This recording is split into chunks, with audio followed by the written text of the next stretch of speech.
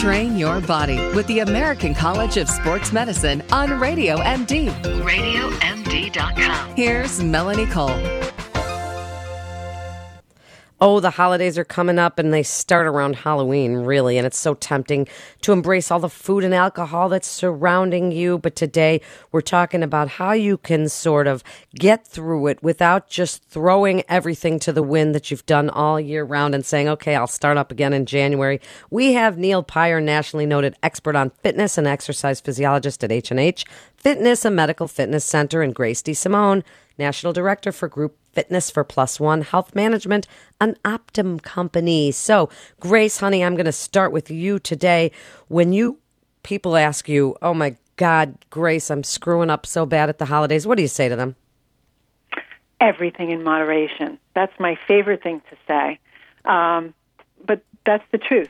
I just came from my crazy class, and it's mostly women, and they were all exhausted. I had to actually dial the whole workout down because people are already, tuckering themselves out. So one of the things that you can do not to sabotage is to make sure that you are taking everything in moderation. And as it pertains particularly to workouts, try not to tucker yourself out. You're busy, you're doing a lot of things, be reasonable with your expectations.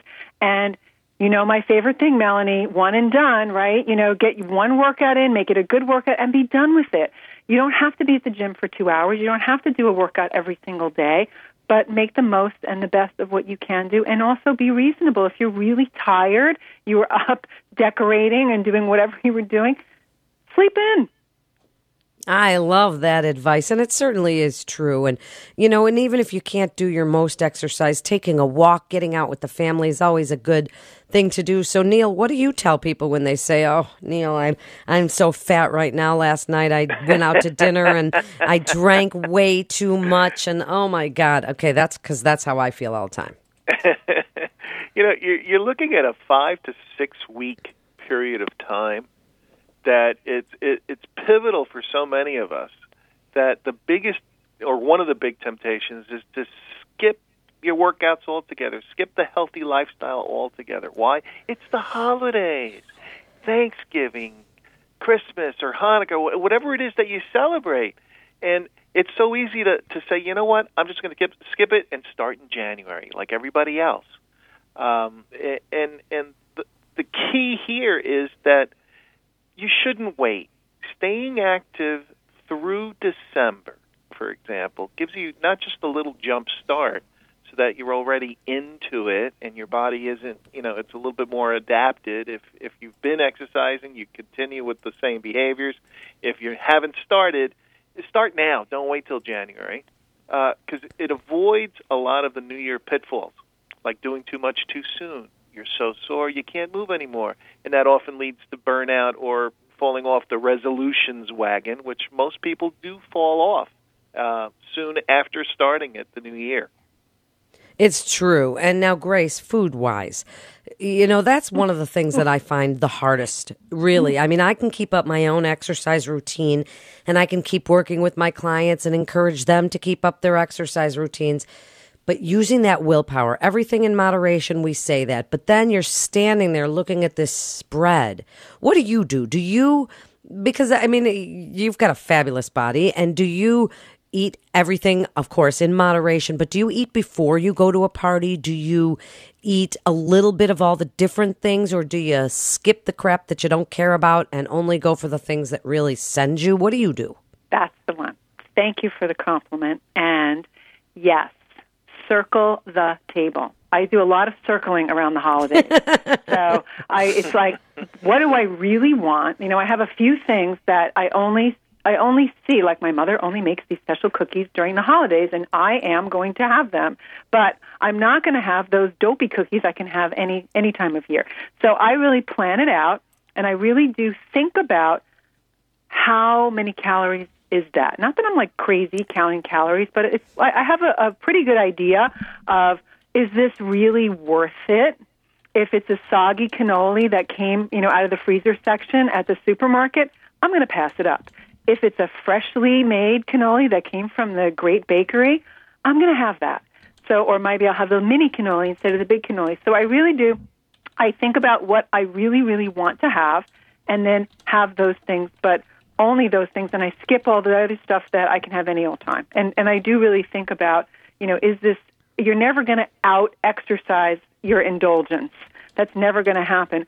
But you can really plan it out so that you're not sabotaging by taking in so many calories that you're gaining that extra weight that is really hard to get off. And Neil, you're kind of a big guy. You're a trainer, you're in great shape, but you're a bigger dude. So you obviously eat more, and I think, what are you, Italian? You're Jersey, you're whatever you are. So you like to eat. I'm sure food's a central focus for you. What do you do? Bada bing. Yeah. Yeah, you have see to how consider, I got that in there? You see that? Yeah, I got that. You got to consider and remember that when you're counting calories, and we're all fighting that balance, doing the balancing act. When you're counting calories, significant exercise, significant workouts have similar effects than eating just a little bit less. So you have a huge impact or a bigger impact in controlling how much you eat in your total calories than you're ever going to have in exercising. So you can't work out your way out of overindulging. It's very difficult to do. Yeah, so, I agree, and overindulging, but there is a place for allowing yourself to do the things that are ridiculously high calorie. Now, Grace, do you tell people if they're going to do something and go to a party and they drink just a little bit more than maybe they should, because a lot of trainers say, well, you can work it off the next day. Or, as I've told you about my sister, who's the one and done unqueen, because she does not do one and done. She does 10 and done. Do you then say, well, just go to class tomorrow, work it off? Or do you say, don't worry about it, it was just once? I say that. It was just once. I was just talking to a trainer about how I really don't talk about food in class, because I don't want people to have that idea that they're burning off food and Snickers bars and all of this other things. I want it to be about health and well-being and preservation and something that you do consistently, and the whole idea that you're going to, work so much harder because you're going to work off this thing. I find that's very punishing, and the idea that you're like punishing yourself for this bad thing that you did it. Enjoy it. It's the holidays. Don't take the holly out of the holidays. Enjoy it. Good point, that it is it's like you're punishing yourself for doing something bad. So you've got to go take 5 or 6 classes. So Neil, you have 1 minute to sort of clean this up, wrap it up for us, how not to sabotage yourself during the holidays. My favorite is plan your activities and your indulgences.